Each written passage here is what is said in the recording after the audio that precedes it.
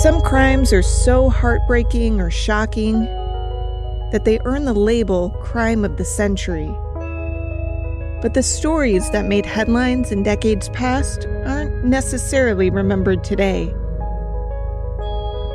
I'm Amber Hunt, a journalist and author, and in each episode of this show, I'll examine a case that's maybe lesser known today, but was huge when it happened.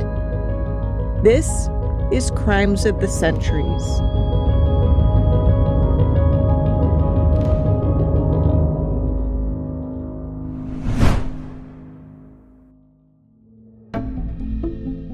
Theora Hicks was always a mystery to those who knew her.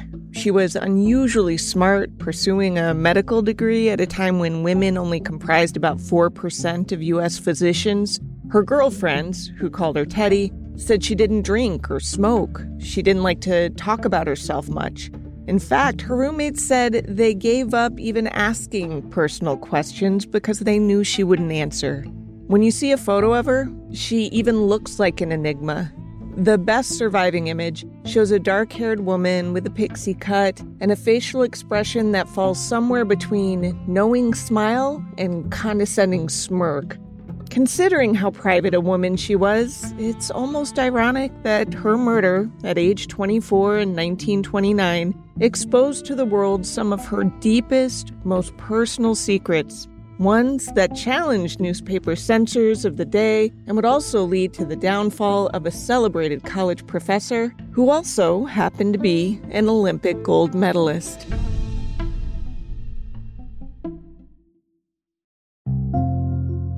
Alice and Beatrice Buston really liked the roommate they had recruited to share their apartment on Neal Avenue in Columbus, Ohio. The two sisters hailed from Cleveland and both attended Ohio State University. At age 29, Alice was the older of the two. She'd found the girl's roommate by asking a classmate of hers in the university medical school. She thought it was funny that Theora Hicks didn't talk much about her personal life, but it was also easy to rationalize at the time. Even in the 1920s, medical school was grueling, so Alice figured that Theora didn't have time for much of a personal life, hence no need to talk about it. The only thing that gave them pause is that they had managed to glean that she was seeing a guy in Columbus, but Theora refused to talk about him at all.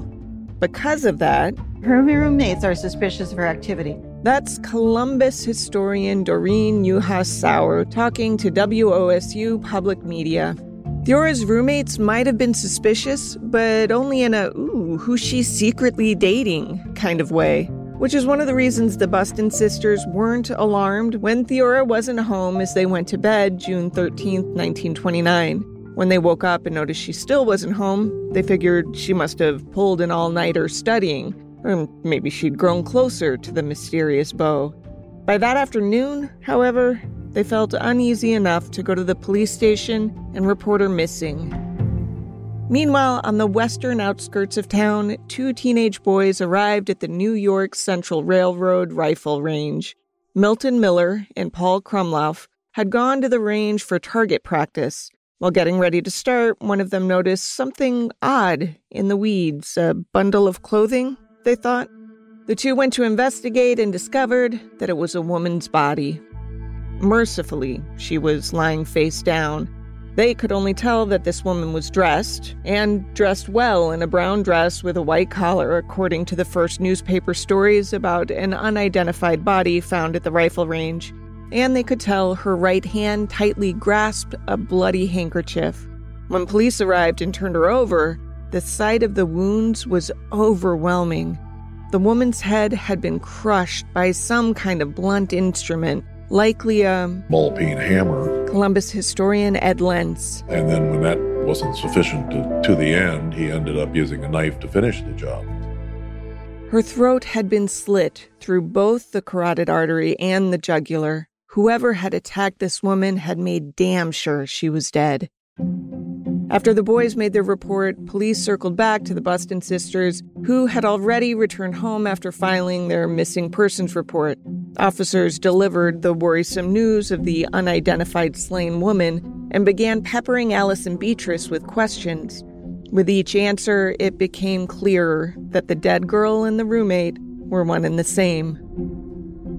To be certain, police brought out some of the personal belongings found with the victim, specifically a watch she always wore, which the sisters recognized. Yes, they said, the dead woman you found is our roommate, Theora Teddy Hicks. She's the only child of this very sainted-looking couple. Theora had been born in New York, but raised in Bradenton, Florida, by her school principal father and homemaker mother. The couple had been trying for years to conceive a baby and had given up hope entirely. But then, just as they veered toward middle age, it happened. Joanna Hicks got pregnant at age 41. She had Theora on August 10th, 1904. From the start, Theora wasn't like most girls. She was fiercely independent. She had a sharp mind as well as wit. After high school, she enrolled for undergrad at Ohio State University and then, upon graduating, went straight into the College of Medicine. Her short, shorn hair was by no means revolutionary in the late 1920s, but she was ahead of her time in a lot of other ways. Her roommates couldn't know this, but one of those ways had to do with sex. Theora talked openly with the men in her life about books she'd read about sex. She was adventurous on this front. A former boyfriend said that she initiated all kinds of new things with him. So she's the one who is suggesting that they try various drugs for a sexual enhancement. Now, about half of women enrolled in college in this era were sexually active, according to polls of the day. So Theora having sex before marriage was by no means unique. But this was still a pretty prudish time on the whole. Oral sex had just started to emerge as a mainstream sexual technique and, in fact, was illegal in many places. Many believed that if you were succumbing to your primal urges in ways that couldn't produce a baby afterward, you were being outright sinful. Theora would hear none of that. She liked to sneak away to open fields where she could scream with abandon. Of course, that wasn't common knowledge when her body was discovered. Only the men who'd been with her knew anything about that side of her. Luckily for police, one of those men stepped forward straight away and got himself arrested. Marion Myers was an Ohio State University graduate who had fallen hard for Theora. She was unlike any girl he'd ever met before. Smart, witty, adventurous, and not at all exclusive. That last trait wasn't his favorite, but he was trying to be open-minded. Marion knew that his girlfriend saw other men. One lover she had mentioned was especially scandalous, but he tried not to let it bother him. The year before Theora died, the two met in Marion's car on a lover's lane along the Scioto River to have sex. The police showed up, tapped on the steam-fogged window, and fined the couple $20 apiece. That's about $320 in today's money. The lovebirds gave the cops fake names and paid their fines. Marion wanted to make things official and monogamous, and he figured he wasn't a terrible catch himself, what with having landed a job with the Ohio Department of Agriculture, making him a decently paid state employee. So he asked Theora to marry him. Her reaction wasn't what he had hoped. She laughed. Marion ended their relationship and had since moved away some 130 miles north of Columbus. But it turned out that he had been back to the OSU campus the very night Theora died. This made him a prime suspect straight away in her murder. Now, if police worried he would be hard to find, he made it easy for them by reaching out first. Word had reached Marion that his former paramour had been killed, and he'd thought a fraternity brother was pulling his leg. He called the police to find out it was true, then headed to Columbus. Marion, who by this time was engaged to another woman, figured that detectives would have some questions for him. And boy, did they. They arrested him. This might sound premature, and in today's world it would be. But back in the 1920s, arrests on mere suspicion charges were commonplace. The types of folks we call persons of interest weren't just sought for questioning. They were legally detained, sometimes for days, sometimes even longer. It wasn't until 1990 that the U.S. Supreme Court made this super sexy-sounding ruling. Today, we hold that Riverside County is entitled a combined probable cause determinations with its arraignment proceedings, but that it must offer those combined proceedings within 48 hours or less following a warrantless arrest. Weekends and holidays may not be excluded from this time limit. Exciting stuff, I know, but the gist is that nowadays you can arrest someone without a warrant if you've got probable cause, but you have a 48-hour time limit in which to arraign them. Back in the 20s and 30s, a rumor that you were involved with a crime was often enough to land you behind bars and keep you there, as investigators gathered evidence. Marion was held on a suspicion charge and immediately questioned. When he didn't confess right away, investigators took him to the morgue and insisted he look at his supposed handiwork, as in Theora's brutally disfigured corpse. He cried at the sight of her and nearly collapsed. He told police he had no idea who would do something like this to Theora, but he also mentioned another of her lovers, the one that he instinctively had known would cause a scandal.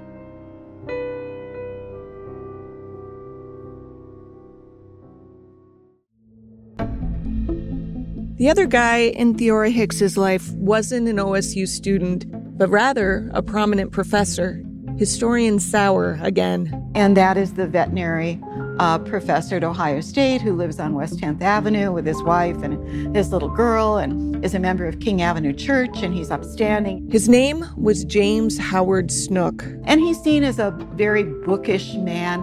Snook was an older man in his early 40s when he first met Theora. Because Theora didn't come from much money, she worked fairly menial jobs around the university to help support herself. That's how her path crossed with Snook's. She had been a graduate student who had done some work for him. This was basically secretarial work for which Theora was paid pennies, but pennies back in the 1920s bought actual food. Now, Snook was a well-respected man on campus, and not just because he was a bigwig in the veterinary medicine department. He was actually an inventor, having created a device called a Snook hook to aid in the neutering and spaying of cats and dogs. That hook's still used today. Turn the hook so that it's straight up and down, and lift up, and with slight forward tension. You can feel the tension on And Snook had another claim to fame. This Buckeye was a member of the U.S. Olympic pistol team, which he won a gold medal in the men's 30-meter military pistol event in 1920 Olympics in Belgium.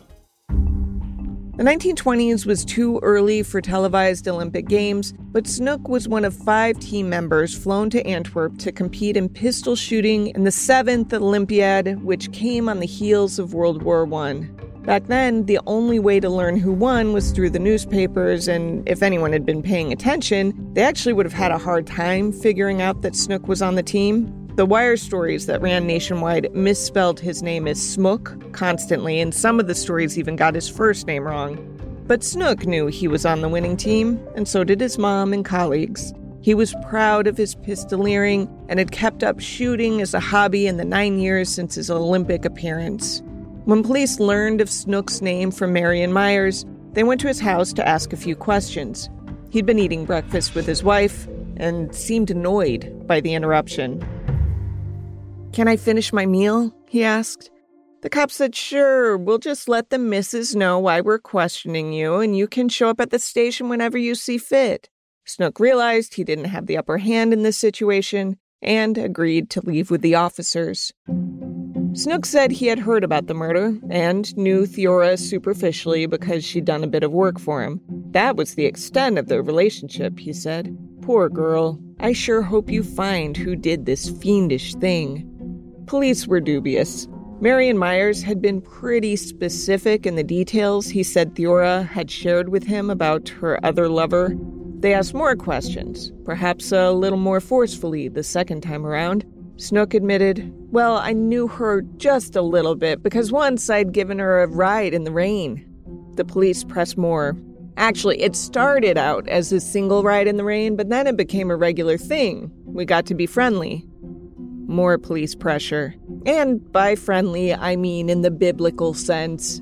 Over a 3-year period. Also, I lent her money. And I also taught her how to shoot a gun at the very gun range where her body was discovered. But he insisted.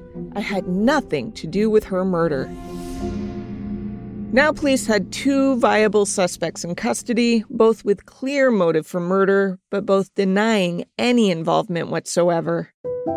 Some on the force leaned toward Marion Myers being the killer. Surely it made sense that the young man would have felt slighted by the callous rejection of his marriage proposal. Maybe he decided if he couldn't have Theora, no one could. To many, that made more sense than Snook being the killer. After all, Theora seemed a free love type, so police assumed she didn't make many demands on her lovers, aside from, well, pleasurable ones. And Snook seemed to be a measured, well-to-do man who, despite his affair with Theora, loved his wife Helen and baby daughter. As the questioning of Myers and Snook continued, so too did the investigation into all matters of Theora's life. That included her finances, which piqued some questions. See, I mentioned Theora worked little jobs on campus. In fact, the last night she was seen alive, that's June 13th, 1929, she actually had left such a job answering phones at a hospital to go on a date. But though Theora only worked these fairly piddly jobs, her bank account told a different story. And her parents did send her money, but suddenly she has well over $1,000 in a bank account, and it's not really known how she gets this. More than $1,000 saved, and $1,000 back then was something like $16,000 in today's money. Snook said he had lent her some money, but that had been about $1,000 a year earlier, and he had documentation showing that she had already repaid the loan with interest. As reporters spread word about Theora's mysterious wealth, the public's interest in her murder grew stronger. The all-caps above the fold headline in the Dayton Daily News read, Professor, State Employee Held in Murder of Girl. Police, of course, asked both Myers and Snook for their alibis the night of the murder. Myers said, yes, he had been in Columbus, but that was only because his old fraternity was throwing a shindig. Several of his frat brothers confirmed that he'd been with them all night, never leaving. Snook said he was working in his university office until after 9 p.m. His wife said she heard him come home about 9:30 p.m. The banging of the screen door alerted her. She called down to him, but he didn't answer, which wasn't unusual. Since she was busy with the baby anyway, she didn't pay him much mind. A couple of hours later, she finally went down to check on him, and he was sitting in the kitchen with a sandwich. If the timing was right, it'd mean that neither Myers nor Snook had time enough to kill Theora on the outskirts of town. But the exhaustive newspaper coverage of the case turned up additional witnesses.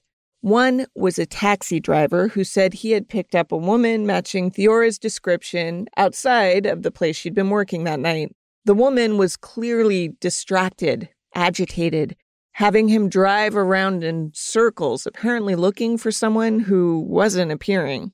The driver told reporters that Theora asked to bum cigarettes off him twice, but she was so nervous that she only took a couple of puffs from each one. A second witness was a woman who had never heard the name James Snook, but she recognized his face from pictures that ran with the newspaper stories. To her, this man was Howard Snook, and Theora Hicks was his wife, Mrs. Snook. Howard had rented a room from this woman. He paid rent weekly. She had only seen his wife once, but she'd noted the age difference. Police brought the landlady into the station and asked her if she recognized Snook, sitting solemnly in the interrogation room. Why, yes, she said. Snook didn't even try to argue. Yep, he admitted. I rented a room from this woman. Here's how he did it. He passes himself off as kind of like a traveling salesman. She's the younger wife. He's in his 40s. She's in her 20s. Snook copped to all of it, then played dumb. Should I have told you this earlier? My bad. Now, police didn't like this guy anymore. With Marion Myers' alibi checking out, the cops zeroed in exclusively on Snook. The second day of his arrest, prosecuting attorney John J. Chester Jr. decided it was time to break him. He wanted nothing less than a confession, and he was going to get it one way or another.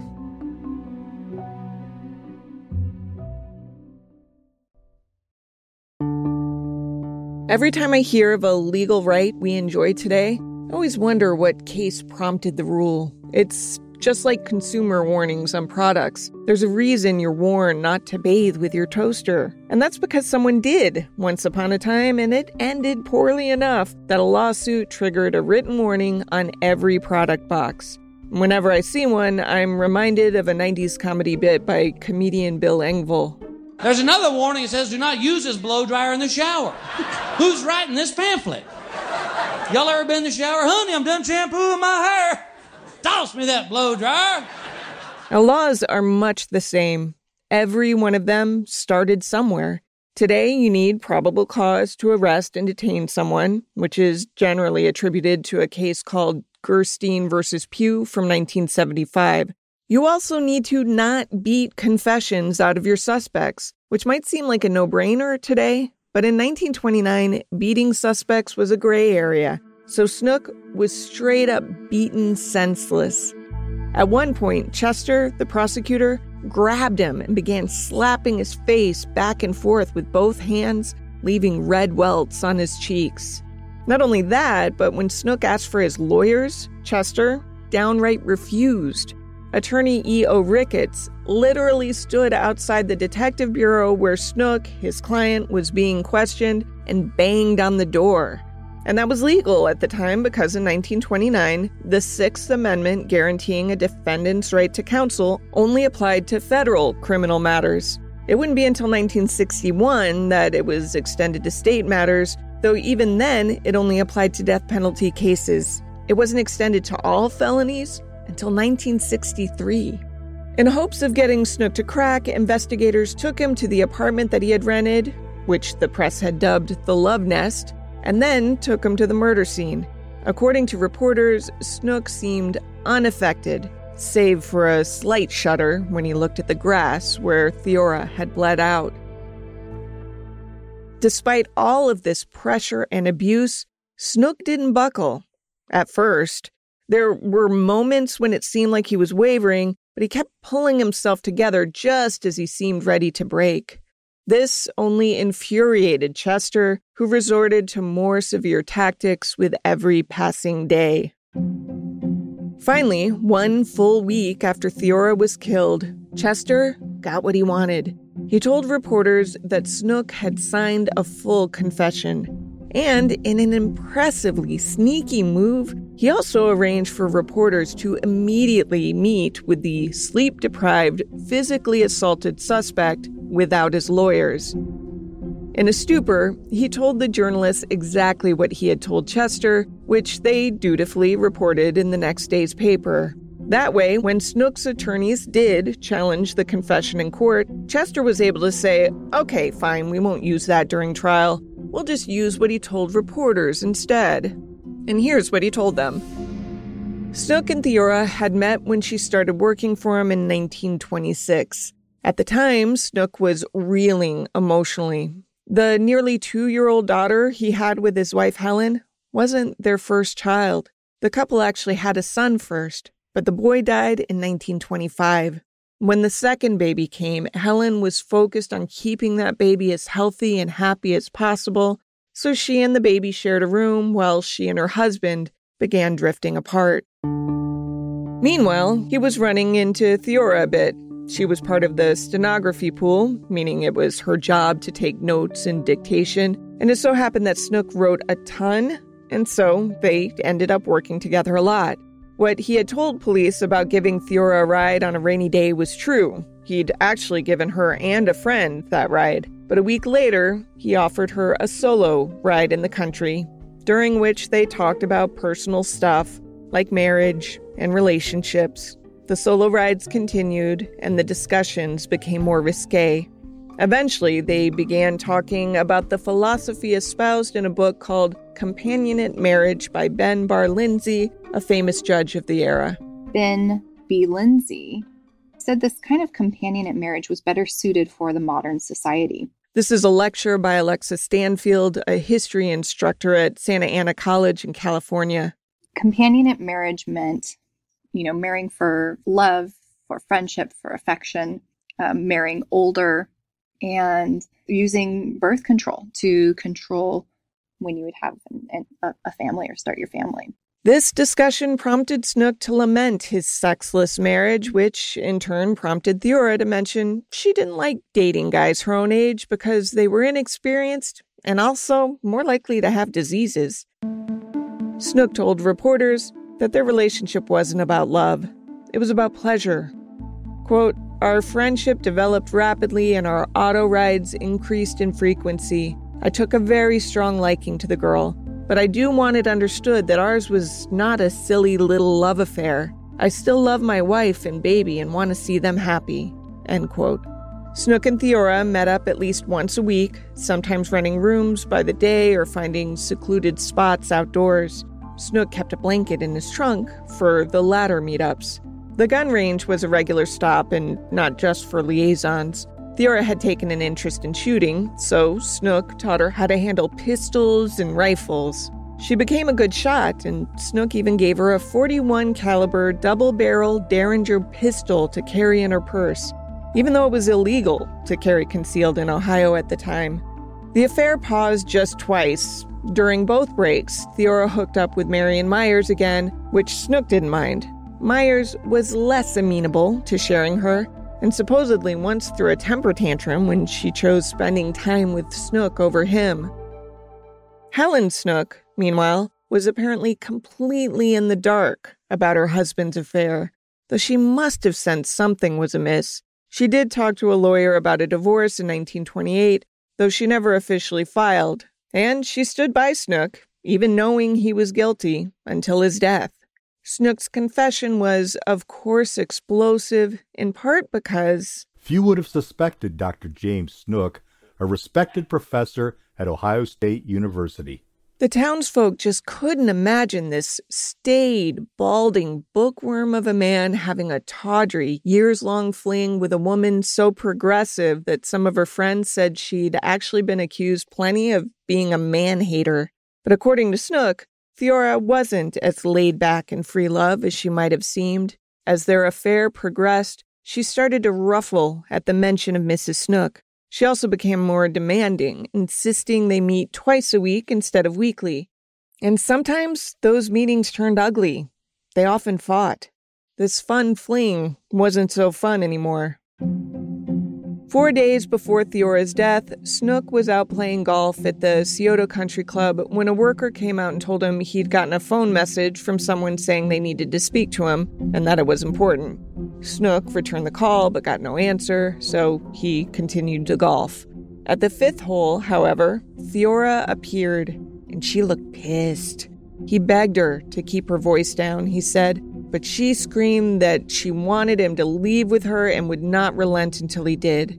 By this time, Snook said he was eager to end things, but not sure how to do it. He had promised his mother a visit, a trip that would take him out of town to Lebanon, Ohio for a few days, but Theora was furious that his wife and baby were going too. The day Theora died, on Thursday the 13th, she took a break from her job and was driven around by that taxi looking for Snook. They finally connected. Theora climbed into Snook's blue Ford coupe. Snook suggested they go to their rented apartment, in part because he had planned to give it up the next week anyway. One more time for old time's sake, right? Theora said she would prefer to stay outdoors, so Snook took her to the gun range. He drove in deep, so no one would see. Now, you might notice that the way Snook tells the story, Theora has gone batshit crazy. Normally, you might expect her to be portrayed in the media as the young girl lured in by the older man. Instead, she was portrayed as a deviant and seductress. Now the story reverses. And because he is the murderer, one would assume he is the villain. Of course, he took this young girl's life. On the other hand, there is nothing about her that suggests that she was naive, innocent, or anything but perhaps very calculating. In other words, this was something she had done up until now in other situations to get what she wanted. It's worth noting, though, that we have no other witnesses to refute or corroborate Snook's recollection of things. We don't know what promises he might have made to her or how casual she was led to believe the relationship was. We just have Snook's version of things. And according to him, Theora demanded that Snook cancel the trip to his mother's. When he refused, she spat, "Damn you, "I'll kill your wife and your baby. I'll kill you too." Then Snook said she picked up her purse, which is where he knew she sometimes kept her handgun. Without thinking, Snook grabbed a ball-peen hammer from a toolbox inside his car and bashed Theora in the head. She was stunned and screamed, "Damn you!" again. She tried to burst from the car and slam the door on Snook, but she managed to slam her own hand in the door instead. Bleeding now from the head and her hand, she reached for a handkerchief in her purse and staggered out of the car. Snook slid across the seat and followed her, bashing her again and again in the head. Somehow, she was still alive, groaning in a heap on the grass. He told reporters that he didn't want her to suffer, so he took out a pocket knife and calmly sliced her neck, making sure that he cut both her jugular vein and carotid artery to ensure she died quickly. After that, Snook said he grabbed Theora's purse and searched it. There was no gun. He had killed her thinking she was going for a gun that she didn't even have on her that day. When he sped away from the gun range, he noticed it was 9:30 p.m., coincidentally the same time that his wife heard a door open and close back at their home. She had assumed it was her husband, but it wasn't. It was likely the wind or some other rustling. Snook actually didn't get home until 11 p.m. He washed his weapons of Theora's blood, then cooked himself a hamburger. Helen came downstairs to check on him, and because it was dark in the kitchen, didn't notice that his clothes were stained with blood. The next day, Snook got his car cleaned and also cleared out belongings from the so-called love nest. Later, just as he mentioned to his wife that he vaguely knew the young woman whose death was in the newspaper that day, the police knocked on his door. Despite his best efforts to conceal his involvement, investigators had connected him to Theora within 24 hours of her death. Once taken in for questioning, Snook was never again a free man. The Snook Hicks case, as it came to be known, was national news. And it was one of the more spectacular trials in Columbus history that was followed very closely, day by day, with large amounts of the court transcript reprinted in the newspaper. Historian Ed Lentz again. So the case basically sort of grabbed not only local but national attention at the time. High-profile reporters from all the biggest papers and wire services descended on Columbus for what they labeled the trial of the century. As author Mark Gribben writes in The Professor and the Co-Ed, Scandal and Murder at The Ohio State University, quote, "Criteria for winning the Trial of the Century title are subjective, beyond the necessary murder charge, of course, but at the time of the Snook Hicks case, sex was an essential component. A case involving a love triangle was always a contender, as was any trial where the defendant was female, a member of the clergy, or from the upper class. Blunt objects, rope or poison, always trumped crimes involving knives, and the use of a gun, unless there was a struggle for it during the commission of the crime, its source was a mystery, or it was wielded by the woman who later claimed self-defense, was almost cause for disqualification." End quote. Now, Snook's confession in this case fascinates me on a few levels. For starters, it serves as an example of why police have historically felt justified in beating statements from suspects. Because this isn't a wrongful confession case. Snook is guilty. He never backtracked on his confession. So if police hadn't badgered and beaten him, if they hadn't deprived him of sleep and food, maybe they wouldn't have gotten the self-incriminating statements that ultimately ensured his conviction. At the same time, though, we're not supposed to be an ends justifies the means society. We're supposed to have the right to not incriminate ourselves. And by wearily wording his confession the way he did, Snook condemned himself to die, whether it was 100% true or not. Remember that part in his confession about how it appeared Theora was suffering, so he slit her throat in what he deemed a mercy killing? Well, what he described was premeditation, which took second-degree murder off the table entirely. And in Ohio at the time, a first-degree murder conviction resulted in an automatic death sentence. His lawyers fought mightily to avoid this, of course. During trial, they painted Theora as a sex fiend and drug addict. To bolster the addict theory, Snook took the stand to elaborate on the confession he had given reporters to say that his lover pestered him relentlessly for drugs. The attorneys also tried to argue temporary insanity, which was made difficult by the judge's refusal to allow defense-hired psychiatrists to spend 60 days observing him. Finally, they argued that Snook had killed Theora in self-defense. To get the jury to believe this theory, Snook testified that he had left out some important details from his earlier confession. Specifically, he said that once he and Theora arrived at the gun range, they had clumsy, unsatisfying sex in the car, after which Theora chastised Snook and berated his abilities. She also, according to Snook, performed an act on him with her mouth during which she used more force and teeth than is usually preferred. He was in intense pain when he swung that hammer to stop her, he said. This testimony was deemed unfit for print, but word spread anyway because the trial was so popular that there were lines of spectators clamoring to get seats every day. Women were especially fascinated by the grisly case, and some things never change. Newspapers printed most of the graphic details, oral sex excluded, that is, while also running editorials about how disturbing it was that people wanted to read all those graphic details. Less than 2 months after Theora's death, a jury of 11 men and 1 woman gathered for 3 weeks to hear the state's case against Snook. After both sides rested, the jury took 28 minutes to deliberate before finding James Snook guilty. 3 months after that, Snook's appeal was rejected. The justices criticized investigators for how they elicited Snook's confession, but they also said the circumstantial evidence would have still led to his conviction. On February 28, 1930, 8 months after killing Theora, Snook spent his last day alive with his wife. For his last meal, he ate fried chicken, lamb chops, mashed potatoes, ice cream, and coffee. At 7 p.m., he was strapped into Ohio's electric chair.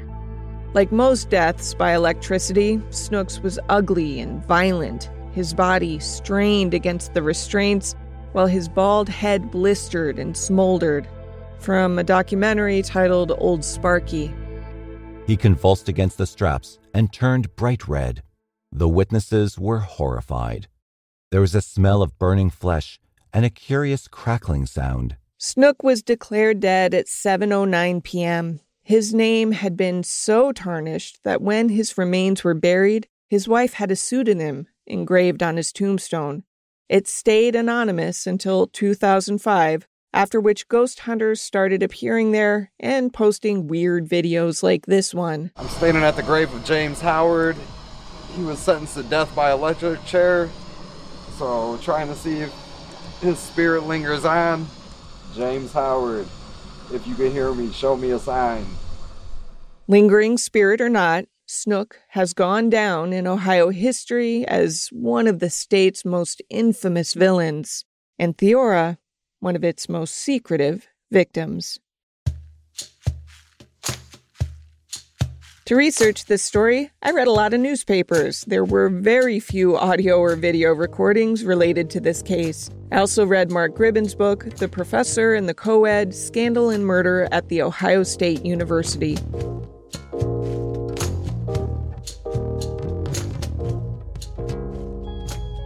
Crimes of the Centuries is a production of the Obsessed Network. To learn more about its shows, go to obsessednetwork.com. This case was researched and written by me, Amber Hunt, and produced by Garrett Tiedemann. Steve Tipton edited the script. Original music is by Bruce Hunt and Andrew Higley. Other music comes from Blue Dot Sessions and Universal Music Productions. If you like us, help us out by rating and reviewing us on Apple Podcasts. For more information or to recommend a case, go to centuriespod.com. On Instagram and Twitter, we're @centuriespod, and check out our Crimes of the Centuries podcast Facebook page.